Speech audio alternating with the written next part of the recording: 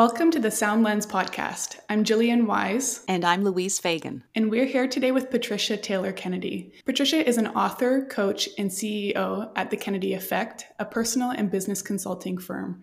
Her book, The Game of Life, A Woman's Game Plan for Success, was released this past fall. It's part guidebook to navigating workplace systems while also being very motivational. With practical, actionable ideas, Patricia draws on her own experiences to help us create the life of our dreams. Welcome, Patricia. Thank you. It's so exciting to be here. Hi, Patricia. We're so happy you're here. Thank you so much for joining us. You have so many things that we want to dig into. But before we do, we're curious, what is your first recollection of, or your early perceptions of women in the workplace? The way that I was raised and socially programmed in the 60s, it was a whole different world back then. So women were we didn't have rights like we have today. Women were fighting for being able to show up at an office in the office environment and not be hit on and not be sexualized and all of that sort of thing. I was not an adult in the 60s. This is what I grew up in, and this is how my parents were taught and what they thought.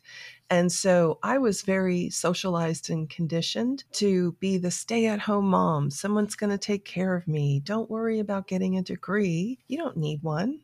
What are you going to do with a degree? And in the workplace, when I entered the workforce, it was still very male-dominated, and it was just so completely different. So let me give you an example of what it was like. If a woman was going to try to get into leadership, first of all, not likely to happen, but in order to bond with your team, the boys would go to a strip club. Oof. And so a woman couldn't go. Yeah. I mean, normally you can go, of course, but it was frowned upon. But this was like the good old boys. They could go and gather and do these kinds of things, and women weren't included. And we were not part of the good old boys network. And we still struggle with that today. And so when you were younger, the roles that women had, how were those modeled for you? It sounds like maybe your mom was a more traditional stay-at-home mom. Did you have models of women in leadership or who were hoping to get those roles? Not when I first started. And so my mom did work. She was a dental hygienist, and that's how she met my dad. And then when she had 3 children, and I'm the middle child, she stayed at home. But then when we were older, she went back to work for a while. So even though like traditionally she didn't stay home, she still took care of the kids, did all the things, is expected to do everything very similar to what women are expected to do today in the household. You decided you were going to go to university or to college. What was the reaction in your home? I mean, was it supportive for you? Were your friends going? What was happening in your community at that time? A lot of friends were going to college, but I was just like this. I had a different mentality, and it was more free-spirited, and I was taught and conditioned, oh, you don't really need to go to school. So I just signed up for community college. My parents didn't have a problem with that. I just didn't take it seriously until I moved to New York City and then took a look around at what was really happening.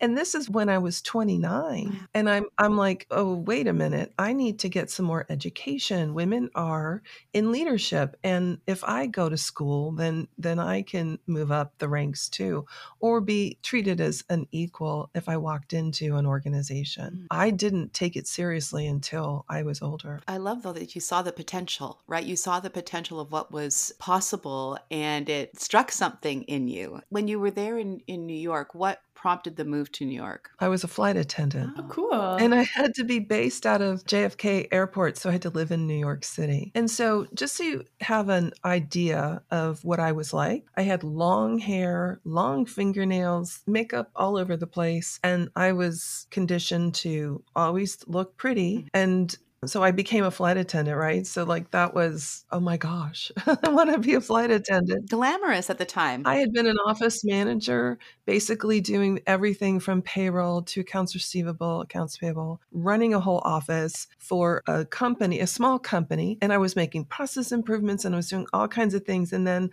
I got married. I, ticked that box. At 27, I got married. And then at 29, I'm like, I want to be a flight attendant. And so I go and get based in New York City, got a divorce. My ex-husband was so happy to help move me up to New York City because that was his plan all along.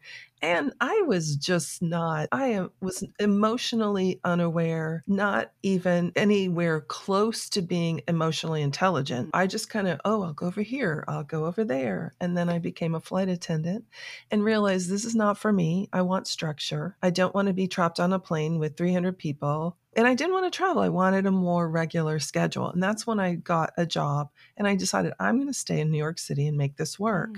And then I did get into an organization where they paid for school, and I went to school at night. I graduated with honors, Marymount Manhattan College. Wow. And that's where a lot of the folks that were associated with that children's show, Sesame Street, Yeah. a lot of their alum went right into the show in one form or another in terms of makeup, props, Interesting. script writing, songs, all the things. So it's just kind of like anyone who graduated from that college. So I picked it purposefully because I wanted more of a creative environment. So I didn't go to like NYU because I'm like, I'm just going to be lost as a number. What did you study then? Business, because it was the only thing that the company would pay for. Right. But I did get to take theater classes cool. and exposure to so much more. That was what I was craving. And then learning so much more. It was just an eye opener. It was wonderful. Wow. It sounds like a rock and roll decade of your 20s. I wish it was rock and roll. It's kind of very not rock and roll.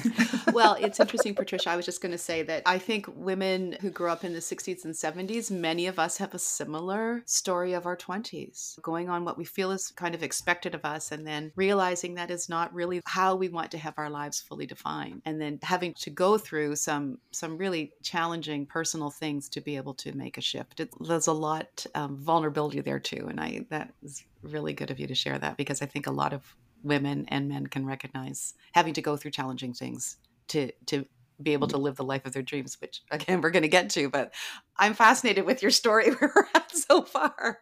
So then what happens? I get my degree. Well, first of all, I wasn't rock and roll. I was disco, Julian. I wish I were rock and roll. I wanted to be with the rock and rollers. Disco sounds fun too. Big hair and all the things. After that, I got my degree and I realized I was in trust and estates. So I started out as an executive secretary. And so I had an office, and my office overlooked the MoMA Sculpture Garden. Wow. And it was only because I was a secretary for these two executives, right? But I could go to school, they paid for it, and it was perfect because it was just like, I can do this so easily. And it was not as much as what an executive assistant would be responsible for today. So I got my degree and I did have time to do all the things that I needed to do. And then I moved into, after I got my degree, to be in trust and estates as a trust administrator. And the experience, they called it walk the dog. Like we would do anything. If we needed to walk their dog, we would walk their dog for all of these wealthy people. And I realized it just was not for me. I didn't want to have that kind of life. I could have gone down the attorney track. I just knew it wasn't right. And so during the Olympics in Atlanta, my mom moved up to Atlanta and I went down to visit her during the Olympics, and I fell in love with Atlanta because I was raised in South Florida, moved to New York City, made that huge adjustment. And then this was like in between and I'm still here. Wow. And then my biological clock was ticking. Yes. Like Marissa Tomei in that movie, Cousin Vinny. Cousin Vinny, yeah. I'm like, I got to have a kid. This is the time. And so I went on a dating app, which was really new at that time, and met somebody and we clicked and had two beautiful, wonderful girls. Wow. I got divorced 7 years later, single mom, very difficult, went through a lot of struggles. So I have to say my ex-husband was a caretaker. So I worked and he took care of the children, and he cooked and he cleaned. And so when I came home, I could spend all this time with my girls, and it was wonderful. And then when we got divorced, all that changed, and so did my personality. And I realized, and it took a lot of years, right? I realized how dysfunctional I was behaving. I had to start figuring out, who am I? What am I wanting to be in this life? And what do I really want to do? That journey helped me to become more self-aware and all the the important things, right? And my career started moving along and it was great. So when my children were born, I was thinking that women were going to catch up. It's going to be equitable and we're going to get the same pay. And it's not going to be like it is now when they were born. And it wasn't going to be like it was when I went into the workforce. And unfortunately, not much has changed. We're still making 84 cents on the same dollar men earn on average. And so that's what compelled me to write the book, to kind of bring in, look, you've got to look inward and at yourself and make those changes internally. The world isn't going to change for you. You need to change yourself. I mean, you used the word dysfunction earlier, but I'm curious, like, you're talking about changing your behavior to make things more equitable for women and for yourself. Were you changing your behavior in the workplace during that time, or was it also at home, or where were you seeing that shift was needed to be made? So the easiest entry point for that is at home. When people go into an organization and you have a boss and you have coworkers and you have a boss's boss and you've got this whole org chart, right, of people, what happens is we work out all of our inner struggles with our moms, how we were raised, with our dads, with our sisters and brothers. And what happens in true life is we're working through that in the work environment. We do that when we get married in a partnership. We're acting out on these unconscious behaviors, socialization, all the things we learned, how things were supposed to be. And then all of our unmet needs as children, they come out in the expectations. What do you mean? I'm not going to, you should know what I want. I shouldn't have to tell you, that kind of thing. It plays out at home. So fix it in yourself. And it's a safer environment at home than it is at work. And then it just starts to permeate how you show up at work as well. Over time, yes, that did happen. That's so interesting. You implemented this at home for yourself, in your own personal life, and then you started to show up at work, with a more defined sense of yourself and your own purpose and how you wanted to be. What was the response like in your workplace? I don't know that I really got any feedback from people who said we've noticed a change. It was very gradual, and I had different roles along the way, different teams that I worked with. But I can say that I felt different. I looked at my role differently. I looked at the people I was working with differently. And when you can understand what you didn't get, when the needs that you didn't get met when you were a child, this is really the crux of a lot of the problems that we have in this world. When I realized that I can be self-supportive, and it doesn't matter if I screwed up when I did this thing or how great I thought I was, I would prepare. At first, I have to be honest, I realized that my identity was work. Yeah. My identity is right now, I am love and presence and calm. That's my identity, because I had to change and say things like that to myself so that when I would go and get like, oh my gosh, I can't believe I got passed over for this or that. It's like, wait a minute, I can go find another job. I'm valuable. I love myself. I know that I'm going to show up and do a great job, but work is not who I am. And making that distinction is so important for women and for everybody, honestly. How did you do that initially, make that distinction? Through a lot of tears and therapy. Yeah. That's a good recipe. And a life coach. So here's the thing. I think it's so important to get therapy. I think that we all need it. I think we're all broken in some way. And that's why we're in this state where people troll you on the internet, or I can go on for days about that. But if we heal ourselves, then we heal the world. Realizing that I was showing up in a way that I didn't want to, that wasn't who I really wanted to be or how I thought of myself, but not understanding what was happening. So I'm like, I go to a therapist, and then the thing about going to therapy back in the day, it was a lot different. And it still is, but there's a lot more information that therapists have to understand and help people. But I think the life coaching that I got sped up my journey so much faster, because it's one thing to learn, oh my gosh, I'm dysfunctional, I didn't get my needs met. And it's another thing. Okay, what are you going to do now? And that's what a coach does. What are you going to do now about it? How can you start to think differently? How can you integrate what you've learned and move forward? And it does happen much more quickly. So I think that combination is what really made a difference. It was through, I guess, your personal experience that you found that this is something that everybody could use? Yes. When you start to see it in yourself, then you can see it in the world. You start to recognize it. And when people act out, you start to recognize what's happening, and you start to recognize, okay, I don't have to go into a tailspin because somebody said something negative. I can either take it with a grain of salt or just understand that person's having a bad day. Or I see it a little more deeply sometimes. We're not perfect all the time. And if we have a feeling or a belief that we are and we have to show up perfect all the time, then we struggle through our lives. It can cause anxiety. So I think anxiety is just off the charts for people. We don't stay in the present. And when we're mindful, we become more aware. You can't take a breath from the past. You can't take a breath in the future. You can only breathe right now.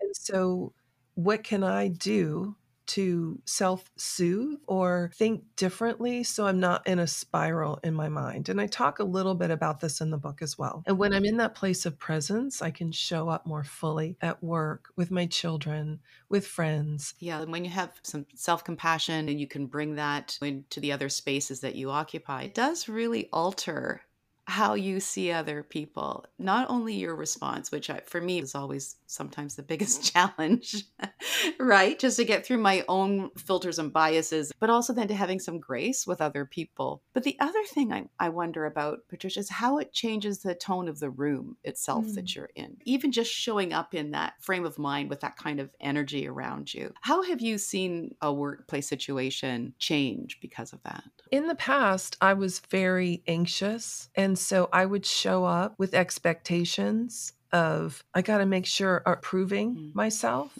That causes a very dysfunctional dynamic if I'm on a team, especially if I'm leading a team. So what happens is when you become more self-aware and you show up authentically and you can be present and just really listen and be calm, then you think about the other people that you're with and the dynamics of what's happening. And they pick up on that energy. The people that you're with pick up on that same energy, and it does bring a more healthier environment and also offers teaching moments. I know what I went through. I know how I behaved. And I can take someone aside and just say, hey, it sounds like you're really frustrated over something, XYZ, and help them to maybe have a different style of thinking about whatever that XYZ thing was, or how to just become self-aware that, oh, somebody saw how frustrated I was. It just starts people on a journey. So it's not like I'm trying to do therapy or life coaching with my team, but that's a huge win for anybody at any part of a team. You set by example because we all want to copy each other. That's how we learn. And so can you describe what the Kennedy effect is and how it came about? I wanted to have an impact on the world. My mission is to make the world a more equitable and balanced place, one woman at a time. If I have that mission, then I go to market. To attract women because I focus on women. It's not that I don't coach men. I've coached men as well, but I feel like I'm on this mission for equity. I can teach men, but I just want to help women. I think that's where I'm really trying to make a difference in how we think about ourselves and how we can value ourselves more deeply. Then my coaching, I have the book, and then I have a program. It's a career transformation program, and I just recently rebranded, and it's called She Shines.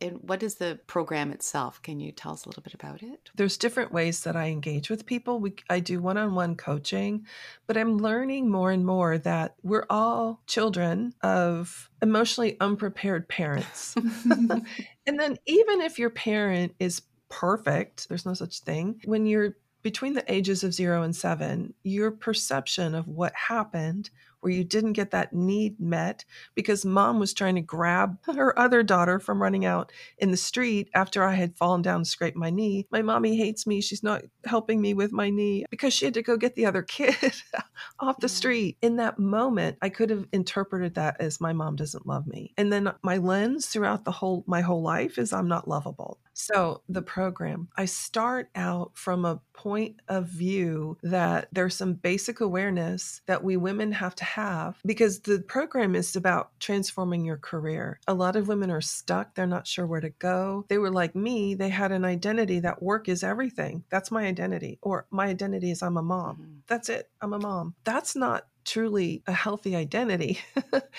Based on what's happened in your early childhood, you show up in different ways. I have a way to help women in the start of the program to get grounded, to start different things that they can do to start becoming more aware. Because the moment you step out into a new job or try to, that's when your inner gremlins are like, oh no, you can't do that. You're not doing that. Mm-hmm. Nope. Mm-hmm. You're not good enough.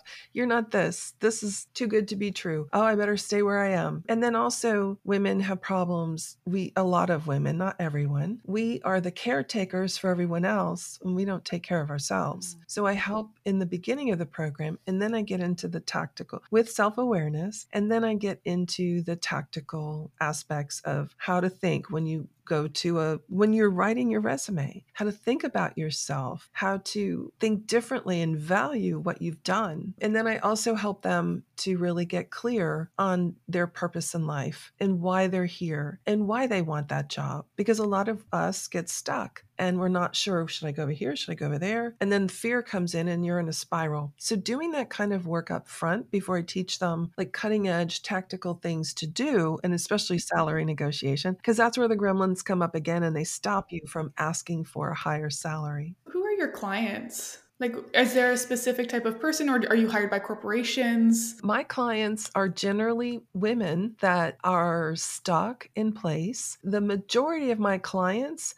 are women whose children are either in college or pretty close to getting into college. And now they have to like rethink their lives and what they want to do. And they never took the time to do that. They were never taught how. That's a majority of my clients. I love that what you're talking about, Patricia, is that bridge, which is, there's lots of books about personal self-help and self-care. So important. There's lots of books about career advice, but it's this bridging of the two and focusing on yourself personally and then taking that vision of yourself and implementing it into your next phase of work or your current phase wanting to change it. I just think that is brilliant. And I don't think there's a lot of that out there. And I just love the focus on looking at yourself personally as opposed to how I need to show up in this office space to be accepted in that office space in a way that office space expects me to be. Do you know what I mean? As opposed to, I have all these other gifts I can bring, and this is who I am fully as a person. Authenticity. Absolutely. It wins every time. And the people who don't like it,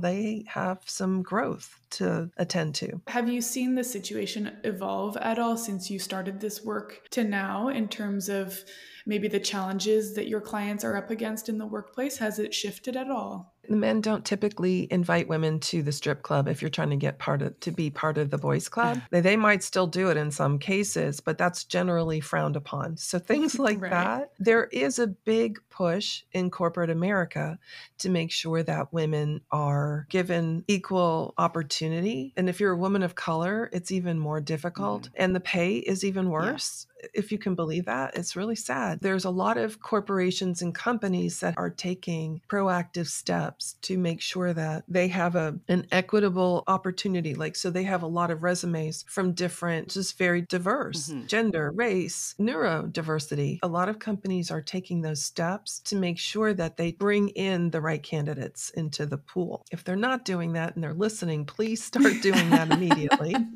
And then the second part is what happens to men and women is we like to hire people who look like us. We like to hire people who are like us. They do some similar things. Men have been doing this forever and they don't see the bias. And then there's women who hire only women and we don't see the bias, right? being aware of your internal biases is the only way that this is going to help fix things, so that you take a step back and say, okay, I'm not going to look at male or female. And sometimes recruiters will make sure you don't know gender, race, or anything. Sometimes even to the point where some colleges where you have more advantage if you went to Harvard. I mean, it's just a fact, right? People are going to be like, oh, we went to Harvard, we should look at this, and we'll pay them more. If you went to just a community college, you don't have a chance, right? Some organizations are even looking at that level. So to answer your question, I hope this does, it starts with us and how we decide we want to make diversity and equity important to ourselves. When we change ourselves, it's from the ground up. Well, I can see it being so powerful, even if you are a leader in a workspace, how powerful it is, but also just advocating for the other people at the table. If you're an employee or part of a team you're not the leader of the team, but what are some ways that we could be supportive of our colleagues? How does that translate outside of ourselves if in the workplace, like in a meeting setting? For example, there's different avenues. There's a very familiar one that people talk about a lot, especially on TikTok, where we get mansplained all the time. If you witness that, you can take that person aside and say, hey, that doesn't feel very good. And sometimes it's a woman who's splaining. Many times it's a man, because men have learned to take up their space. Women our legs are closed. We just have to make sure we're very quiet and we get along, and I'll make sure everyone likes me, however it's showing up. If you see a colleague, a woman who's allowing a man to talk over her or mansplain, you can pull her aside and have a conversation and acknowledge that happened. Because sometimes they're not even consciously aware that that's a problem, because they've been so conditioned their whole lives. I was like that, right? It took me a while to see it. And then you can also pull the perpetrator, I guess maybe that's a harsh word, but the person who might have an opportunity where you can explain, hey, that wasn't really cool. Maybe next time you could try a different approach. It is being an advocate for both sides. The situation that you just described of the mansplaining, it happens all the time. And my first response or feeling that came up when you were saying, oh, like you can take the person aside and tell them, oh, I didn't really like how that felt, that almost, I'm thinking about doing that and it feels uncomfortable, because it feels like, oh, I'm making a big deal out of this thing that's like not really a big deal, or I'm being too reactive or sensitive to it. What is your response to maybe a client who would feel like I'm feeling right now when you're suggesting that? I can appreciate that, because that's something that I had to overcome. One of the things that we feel is like everything is our fault. Everything. We take responsibility for things that are not ours. And one of the things that I teach in my course is accountability, and letting others be accountable for their behaviors. I can only be accountable for mine. So I'm not taking on that shit. And so I help my clients to see that it doesn't belong to them. And it takes time for them to go out in the world and experience and like, oh yeah, that's not mine to take on. And then the other thing too is I like to help them get to the point where they stand up for themselves and stop it dead in the tracks in the meeting and embarrass the heck out of the person, not necessarily in a mean way. But what happens is when we first learn this, we want to be, you shouldn't have done that, Tom, or whatever. And instead be more like, yeah, as I explained before you tried to explain what I just said, I was saying this. I love it. But we have to start where we are. Yeah. And just the awareness is the beginning. It really is. And I think, I think you're right, Jillian.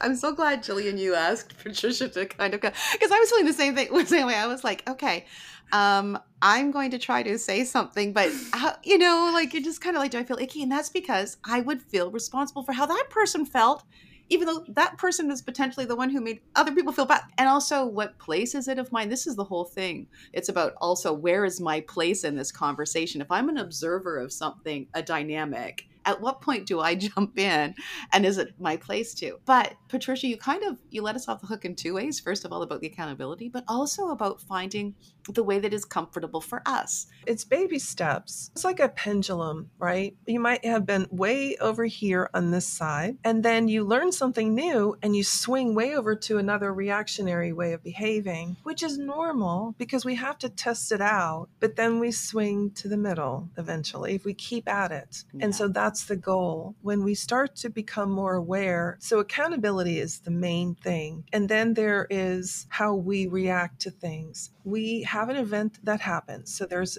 event. And then there is our thoughts about what that event was.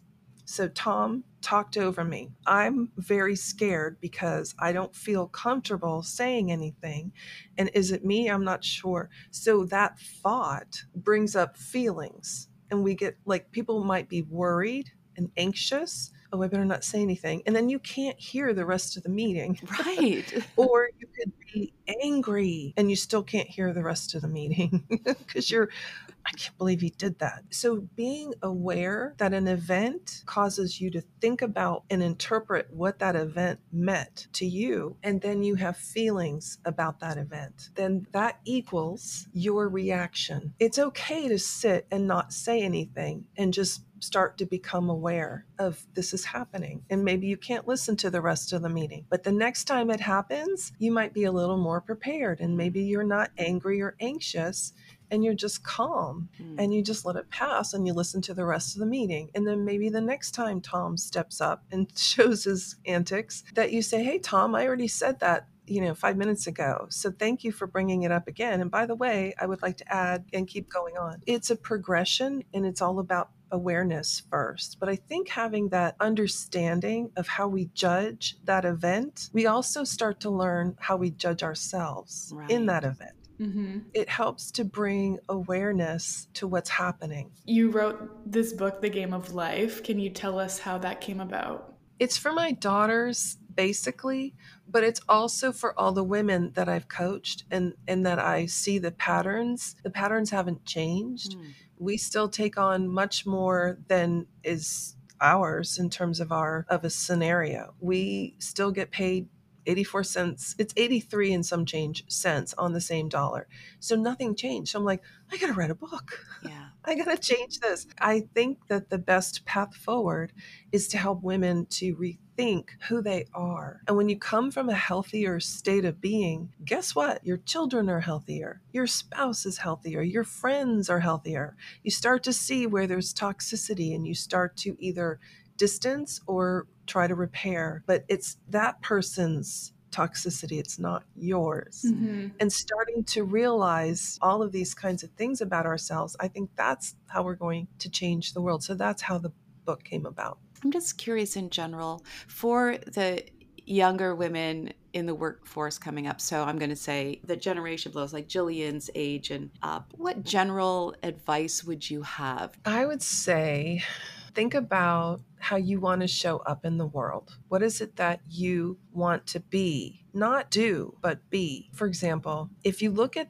the end of your life, just future pace to the end of your life, and you're in the rocking chair smoking a pipe, and you're thinking back on your life and the things that you're most proud of, what will those things be? When I look back on my life, I am so proud of myself for how far I've come. I don't want to be an angel looking down and thinking, oh my gosh, I could have done that better. Yeah. I want to be better now. And what don't I know? And what can I learn to do that? I tied my identity to doing things that I was doing instead of who do I want to be? So if you set an intention every day for who you want to be and how you want to show up that day, but also future pacing of who you want to be when you're retired and looking back on your life, you don't remember the car you had or the house you bought or the job you got, unless it's a job that's saving the world, of course. It's the moments where you help somebody. It's the moments where you were so happy just to be breathing air, sitting outside, looking at trees. Those are the moments that matter in our lives. It's not the doing and the accomplishments, and those will come, and those are great. But I'm telling you, when you're older and you're looking back, it's those things that are going to make the biggest difference. So if I could go back in time and change how I was, I would think about who I want to be and how I want to show up every day. And that is your identity. That's who you are.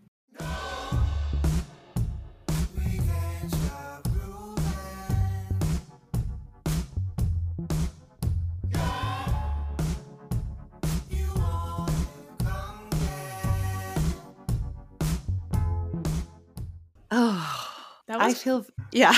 it's fun. That was really, really fun. I am always energized after our conversations, but Patricia's, yeah, I feel I'm just in a very motivated but really good mood. I had so many more questions too. Like there are a lot of things I wanted to ask in different directions. Like I wanted more examples of the language when she was giving the Tom situation, and when she pulled that out, I was like, "Ooh, Yeah.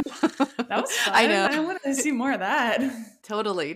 I'm like, yeah, we're gonna have to enroll. One thing I wanted to, when she talked about the pay equity, which is a big deal, when she was saying 83 cents on the dollar is white, and that's specifically white women. Women of color in the U.S. make, get this, 64 cents on the dollar. Hispanic women, 57 cents on the dollar.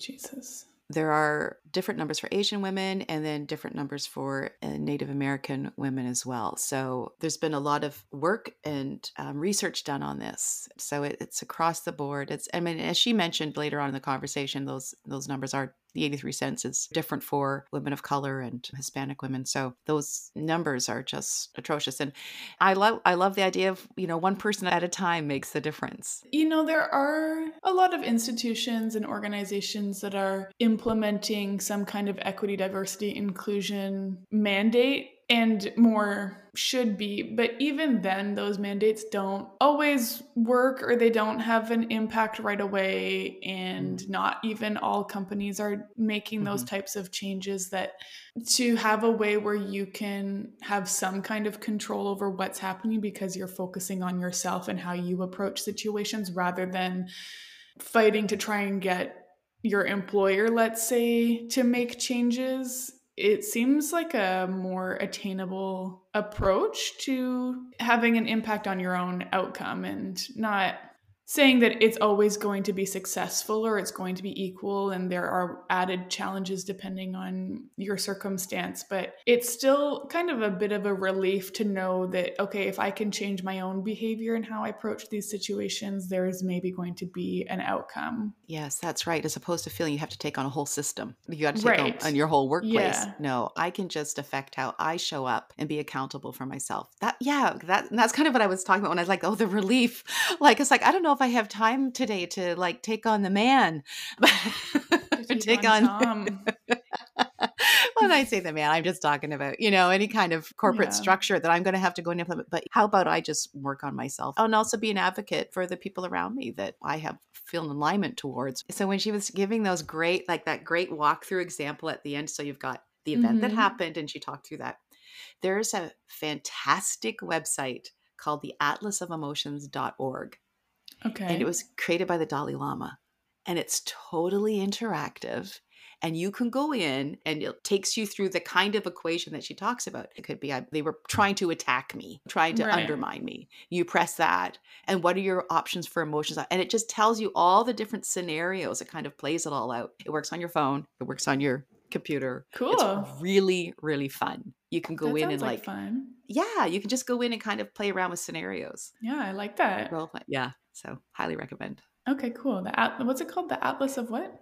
Emotions.org. The Atlas of Emotions.org. Dalai Lama, presented by. After. Our next guest.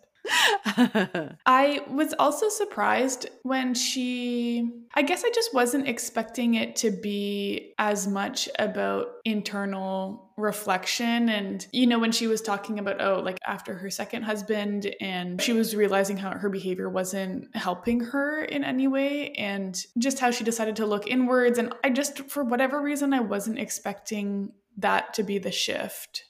I guess I just was surprised that the coaching was so well-rounded. The coaching that I've seen in the past or that I've experienced is very like, oh, this is like salary negotiations is very actionable. This is how you should approach it. This is how you should think about it. Rather than also working through all your own shit and trauma and how that impacts you going into a space and what comes up for you. And I just wasn't expecting that kind of like 360 approach. And I think that that's one of the special things about her work is that she starts with her own accountability. Right? Our own accountability for situations. And I wanted to also say that when I asked her if she had any gems for like your generation, I hope I wasn't kind of othering you in any way. I was just thinking that, I like she had that. talked about, okay, great. Cause she talked about her daughters and the kind of like that propelled her. And I understand that motivation for your own, wanting to do something for your own kids to maybe make a path a little easier or something. So I just wanted to. Yeah, no, I didn't feel othered at all. We are different generations and I like to highlight that when it makes sense to. Okay, perfect. Mm-hmm. Perfect. When she talked about wanting to show up differently and changing her own behavior. So she was tired of showing up the way she was showing up. The language I use around this, and it came to me late in life too, I got tired of telling myself the same stories about myself and other people. I just it got tiresome. I was like, wait a minute, is this really true? Is this the truth? And so I'm so tired of being either like, if I was victimizing myself or martyring myself, I got tired of telling that narrative, trying to support that narrative in myself. Right. Yeah. And it's just because the outcomes are the same. Which is dissatisfying. So it's like at some point, the only change you can make is how you're behaving or responding to it. So if you change the narrative a little bit, maybe the outcome will be different. It's true. It's a good reminder. Thank you, Patricia. Okay, so we're doing, you can find Patricia Taylor Kennedy on her website, kennedyeffect.com. She also has a Facebook group, She Shines Career Catalyst, that you can join. And her book, The Game of Life, is available now and you can find it on her website. She also mentioned it's on Amazon, Barnes & Noble. It sounds like you can get it wherever you get your books. If you enjoyed this episode, don't forget to subscribe, download the episodes, like and review the Soundlands podcast, and share it with someone you think would enjoy it. You can also follow us on Instagram and Facebook at Soundlands Podcast. And for more episodes, visit soundlandspodcast.com. Have a great day, Jillian. Bye.